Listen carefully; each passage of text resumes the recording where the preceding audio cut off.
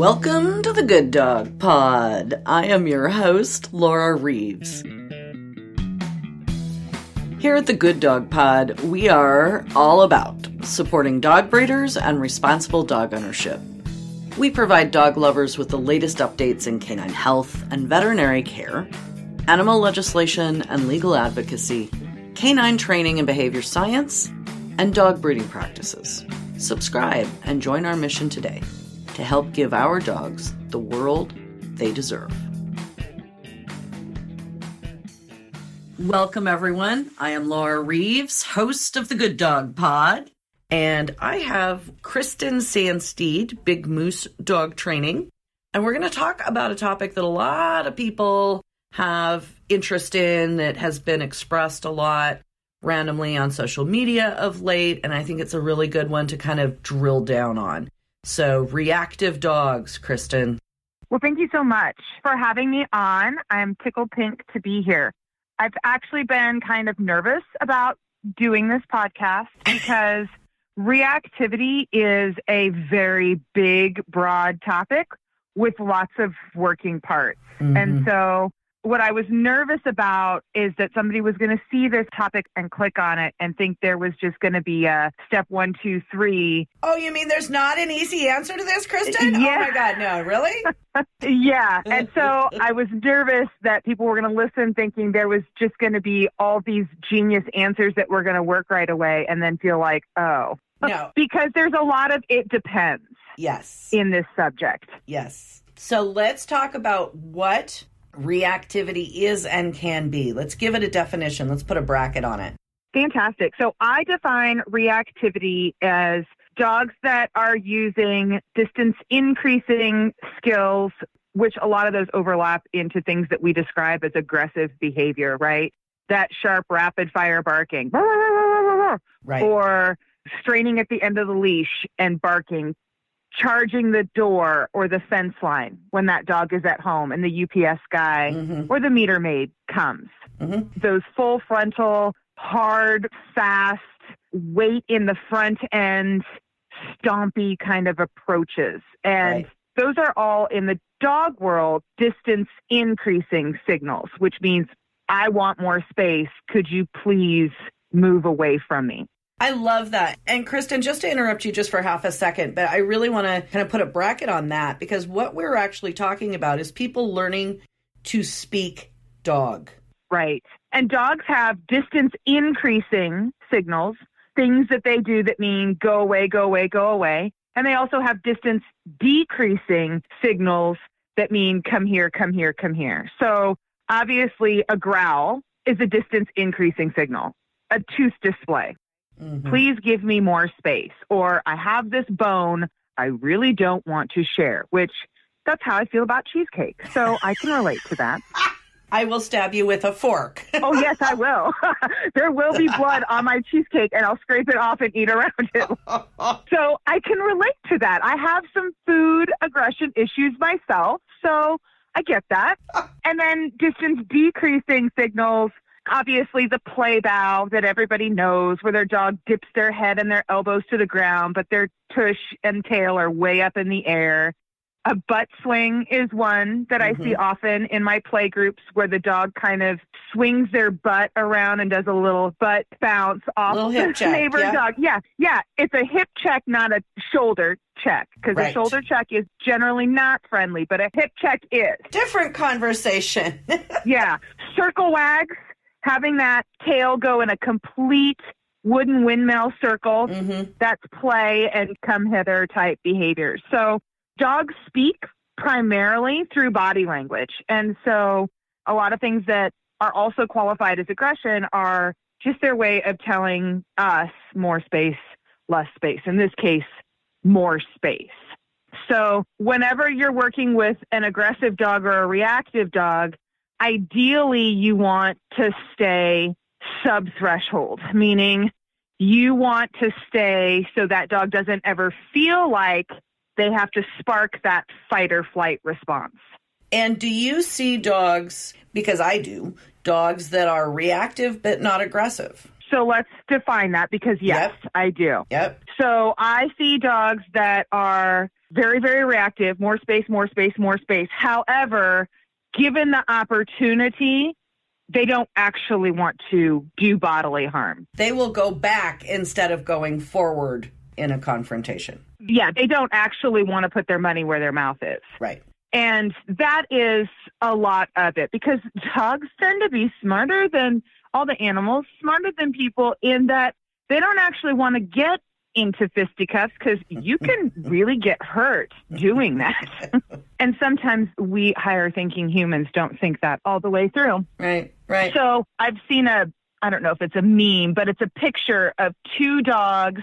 It's like one of those gated communities where the gate slides open and slides closed. Mm-hmm. So the gate is open halfway, and the dogs are standing opposite of each other with the gate in between them, fence fighting. But if you look 2 feet to the left, there's wide open space. Right. So if they actually wanted to get in a knockdown, drag down, they had the opportunity to have access to each other. But instead, they would prefer to have this huge display without any actual risk of bodily harm. Good. Ian Dunbar does I think he calls it a reactive dog class. Mm-hmm. And he does that off leash. Like his goal is to get those dogs off leash amongst each other. I hear everybody's heart rates increasing as I say this within the first 5 to 15 minutes of class. Wow. However, all of those dogs are screened. Mm-hmm. And one of the deciding factors of whether or not you can be in this class is, has your dog actually done damage to anybody? Mm-hmm. Meaning, let's say I have somebody who comes to me and says, I own 2 dogs and they're fighting. Great. So I ask 1,000 million questions. But one of the questions I keep circling around to is, how many times have they gotten to fisticuffs? And of those times, what, if any, damage was done? Right. So the prognosis is much better for a dog who's been in 150 fights, and the worst damage anybody got was maybe some minor road rash scrapes on their face, as opposed to a dog who's been in one fight and the dog he got in a fight with had to go to the hospital and get 50 stitches and a drain. Right. I'm going to ask a question about the dog that's been in 150 fights. Why in the heck has it been in 150? Why was he given the opportunity to get in that situation? Yes. Okay. So we've got this very broad topic on the reactive dog. Let's take it and let's drill down. This is a huge topic. So let's look specifically at those dogs that are reactive, non-aggressive, and what might be some of the causes behind that, and also what might be some of the solutions. Fabulous. So my experience has been 98% of that reactivity is in fact fear-based. Yes. The dog is afraid of something.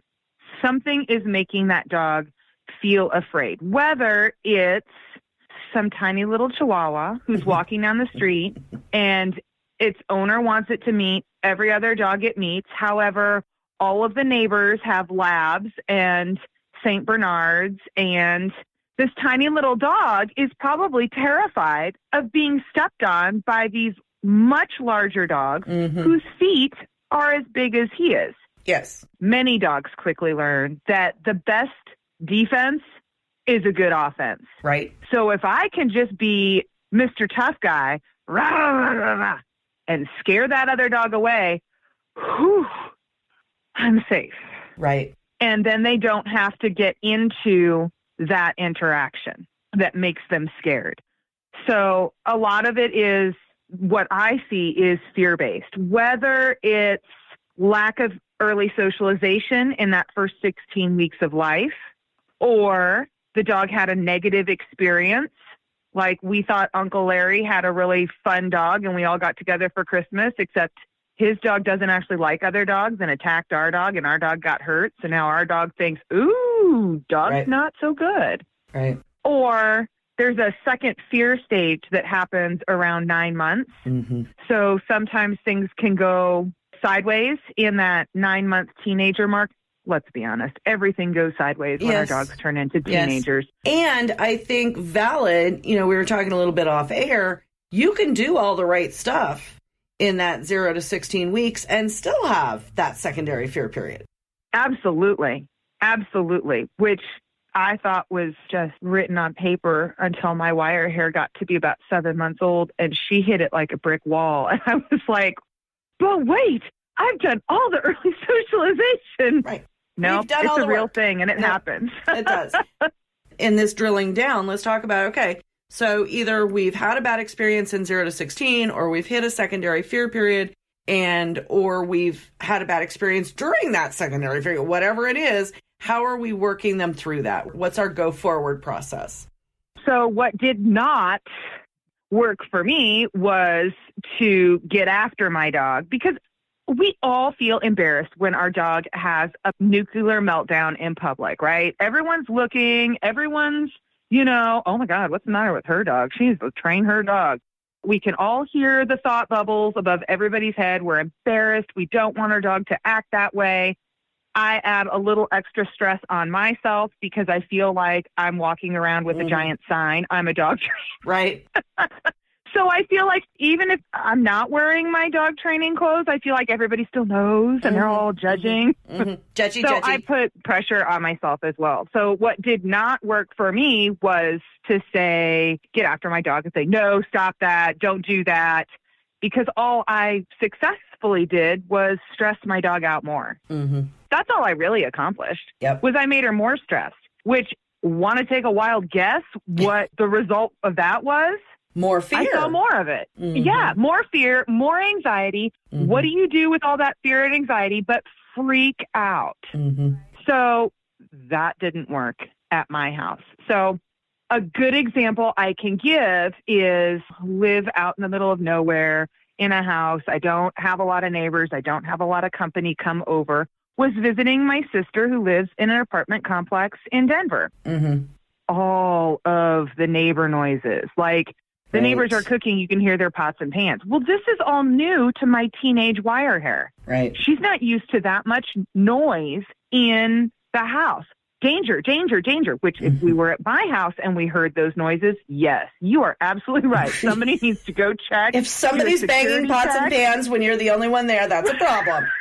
Right? Exactly. So in her defense, if we were at home, that would have been something that, yes, please let me know something strange is going on outside.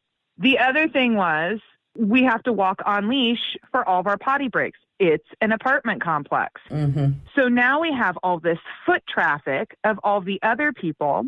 The apartment complex she lived in had a lot of Indian families. A lot of them wore the Indian garb, so they're dressed differently. They're wearing headgear. Because of the food they eat, they smell significantly different than what we eat at our house and what we smell like. And so when she would see this ethnicity that she didn't have an opportunity to see where we live, right? Boof, boof, boof, danger, danger, danger. Right. It's an apartment complex. People are everywhere, and I have to potty my dog on leash outside. So by day 2, I'm just so frizzy and frazzled. It was frustrating. It was embarrassing. There was no way around the potty breaks. What am I going to do? And then I thought, maybe take the advice of a dog trainer. Dog trainer. So I grabbed my high-value treats, and I stuck them in my pockets. And when we came outside, every time we saw somebody, I would just jam cookies in her mouth. Jamming those liver snaps, those hot dogs. And when we first started, I'm jamming them in between barking because she's still barking. And I'm just shoving them down her throat. Like, it's not I'm offering it. I'm like jamming them down. Like, can't bark if your mouth is full. So my sister made the comment, well, why are you rewarding the barking? And it does look like that, right? My dog's barking and I'm feeding her treats. So positive reinforcement, I must be rewarding the barking. I said, I'm not, I'm actually counter conditioning. And she looked at me like, you're rewarding the barking. Why are you doing that? What a stupid thing to reward. Not kidding. 4 potty breaks later, she would see somebody and she would turn and look at me. Right. Because I had changed her emotional response to the stimuli. Meaning, if every time she saw one of the neighbors outside, she got a hot dog, she no longer felt fearful. She no longer felt anxious. she had warm, fuzzy feelings because you can't be happy and mad at the same time. You can't be scared and happy at the same time. I don't know. Menopausal women, I'm telling you, it's possible. Oh, great. Things to look forward to. But it changed her emotional response. Yes. And then I was able to drastically reduce how many treats I was using on potty breaks. And by the end of our stay, the only time I really used them is if we were passing people sharing the same sidewalk. Right. And I wasn't getting any of the barking that I got the first 2 days. This is really applicable for a lot of people, right? We're all going to be headed out to the garden here pretty soon. You know, we're all going to come from places that aren't downtown Manhattan. And a lot of dogs are going to have a lot of these sorts of responses. And this gives us a tool that we can use in that sort of a situation. Yeah. And it has to be high value stuff. Now, here's the thing. We talked about sub-threshold. So it doesn't work if your dog is so far over a threshold that they can't even take treats. Mm-hmm. Because that's a good way to gauge how stressed out your dog is. Because if they get so stressed out, they can't eat. And it doesn't matter if it's pate or liver. Right. They just are so over threshold, they cannot eat. And so then all you can do is pull the escape hatch and get out of there and get back to a place where your dog can think and breathe again, because that's just too much. Now, you made mention of the garden right around the corner, and some of the dogs haven't been in that situation. High traffic area. High traffic, lots of people, lots of noise, lots of pigeons. The first time I went with a wire hair, she'd stop and point a pigeon in the middle of the crosswalk. I was sure we were going to die, like every single time. Every single time. So what are some tricks, some ideas, some planning that listeners can use going into the garden with a dog who is not conditioned to that type of environment? You need to start at home. If we're prepping for the garden, you need to start 3 months ago and be prepping in your downtown area. We've got 2 weeks. Come on, work with me. Okay, so then if your dog is that reactive, here's just the bottom line, cut and dry. If your dog is that reactive, then you're not going to be able to get them garden ready in 2 weeks. It is highly unlikely that if they can't do a small town dog show without reactivity, they're not going to be garden ready in 2 weeks. So then your strategy becomes management. Right. How much of this stimulation can I cut down on my dog? Yes. If it's a dog that you can put in a crate and cover the crate with a blanket and wheelie them from the hotel to the garden, please do that for your giant breeds, because obviously you're not going to put a Great Dane or, I'm not wheeling my Great Dane in a truck. No, that's not working. Take them in on the horse trailer in Manhattan. For those dogs, they used to make, it was called a calming cap. It looked like dog goggles, but it severely restricted their vision. Like blinders for a horse? Yes, exactly. Wow. The effect was the same as if you throw a blanket over a horse's head to get them out of a burning barn. You take that vision away, and then you can lead them on leash to where they need to go or to some place that's less visually overwhelming. I don't know if they're still on the market. You'll have to do a Google search. I saw them at a conference 12 years ago. So I don't know if there was enough demand that they're still making them, but people are really creative. They could maybe jimmy rig something. Yeah. And in this vein of management, there are a variety, any number and direction of options for management, from CBD oils all the way up to, we don't do those things, drugging dogs. Talk to us about the things that are good and bad in that situation. I don't have enough experience on CBD oil to make any kind of statements. I'm telling you, it's miracle. It's hot here too, but I have not read enough, talked to enough people, done enough research. I've used it. It is amazing. There is a product, I just lived through it in this last weekend. A dog new to the scene, never been off the farm, go to the dog show, brain exploding, right? Right. And was doing okay, but struggling with it. And I sent the handler to a particular vendor I knew with a particular product. It's like a wax almost that goes between their pads. Oh, yep. Interesting. It's absorbed through the pads. It's not internal. And it just is, I'm going with miracle. It's amazing stuff. It's out here and people are talking about it a lot. It's kind of promoted as the cure-all for everything. I have some questions, and until I talk to somebody who can talk me through the questions that I have, I'm just not comfortable saying anything either way. Right. I do know that they are using melatonin. Yep, that's another as part of a protocol for anxious dogs as well. So that I know much more about than CBD oil. And so talk to me about the melatonin, because I've used the CBD and had success. Talk to me about the melatonin and how that works. So the melatonin in people, like we do right before bed to kind of help us relax and go to sleep. And so they're using it in anxious dogs to kind of have that same wind down for bed calming effect. The other thing that I use a ton of is lavender oil. Yes. Because it has a calming effect on the dogs too. And oftentimes I'll put a drop inside each ear flap, especially for my floppy eared dogs. Yep. Because it's close to the nose, but they're not going to be able to lick it off. Maybe a basset hound, but not very many. No, I've actually seen lavender oil used also in the pads and on the ears with success. Fabulous. Yeah, or cover the crate with a blanket that's been misted with lavender oil. Now, all of these things are great tools.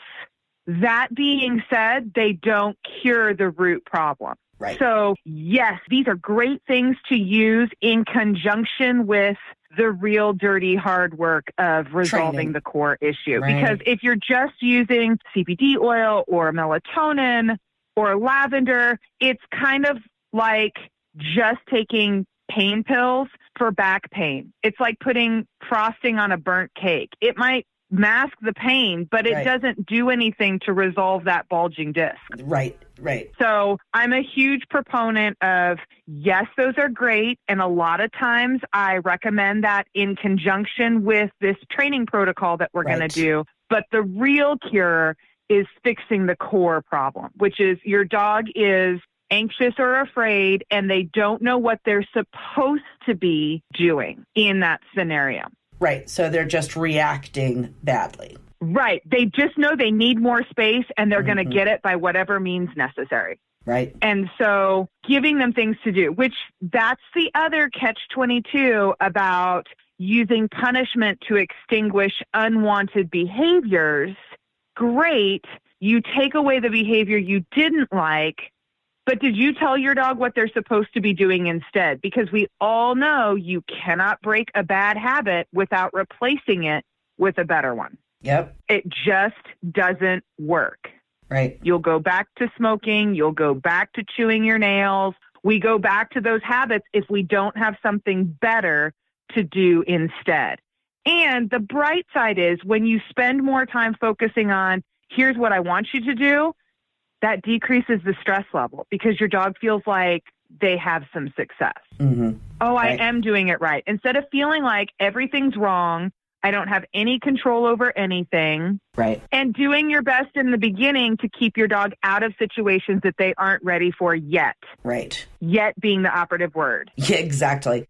I like Watch Me. I teach it to all of my dogs. I teach it to all of my students in my handling class. It's a version of what you're talking about with redirecting, but I actually put a name on it.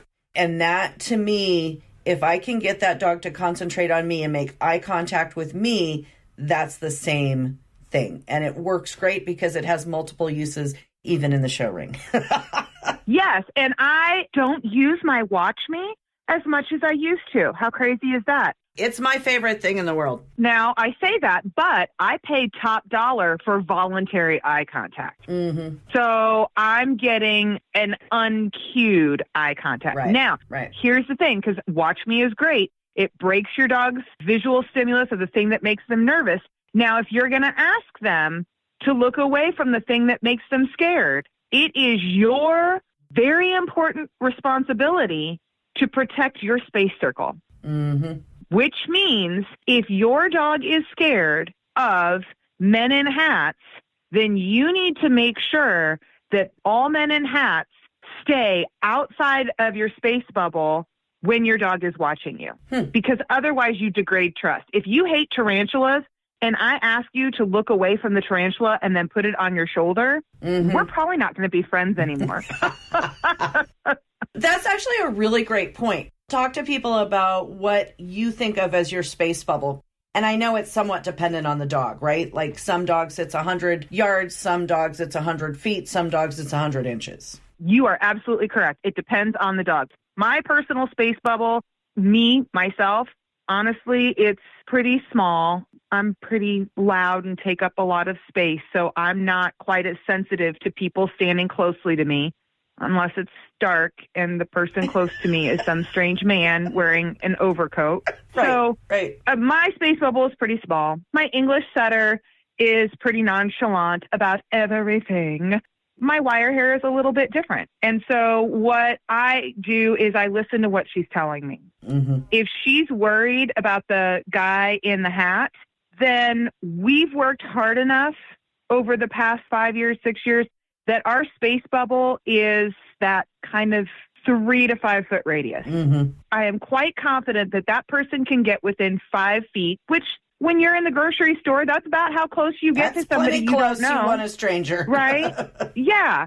So I'm pretty confident that we can be in that proximity and it's all going to be just fine. Good. Now, I have also found that with my dog, out in public is a whole other ballgame than at my house, which stems back to I don't get much company. I don't get much foot traffic in my house. And you have a breed whose job is to guard hearth and home, amongst others. Yes, that aspect I think we need to roundtable for another time because that is a whole other conversation. Right. But yes, I listen to my dog and I adjust accordingly because I want to be a good listener, and it's her and me. Like, we are the team. Right. And if I'm a bad team player, then she's not going to trust me to take care of her. And that's my job. Right. That's my job, is to take care of my dog. Now, with dogs, I can get in very, very close proximity with other dogs. What I start the kind of mental rundown that I'm doing as dogs approach is that dog going to enjoy my dog's company? Because I spend a lot of time thinking about other people's dogs. Right. Because sometimes their owners aren't. Yeah, don't. We were at the I Love My Dog Expo one year. Arrow was 4 or 5 months old. So she's a ding-ding-ding bouncy little thing on the string. And somebody came over with their older dog and wanted to do on-leash greetings, which, first of all, I don't do.